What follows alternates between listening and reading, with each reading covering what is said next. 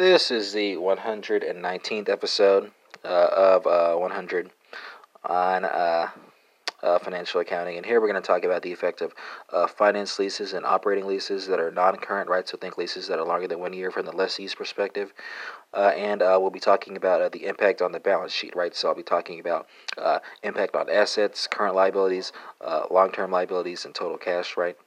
Or maybe just long-term liabilities and total cash because this is non-current. With the capital lease, right? How are our assets going to be affected? Well, assets will be higher with the capital lease vis-a-vis the operating lease. Long-term liabilities will be higher with the capital lease vis-a-vis the operating lease, and your total cash will be the same with the capital lease vis-a-vis the operating lease. Now, sticking with the lessee's perspective, let's transition now to the operating lease, right? So assets will be lower with the operating lease vis-a-vis the capital lease. Long-term liabilities will be lower with the operating lease vis-a-vis the capital lease. And your total cash will be the same with the operating lease vis-a-vis the capital lease, right?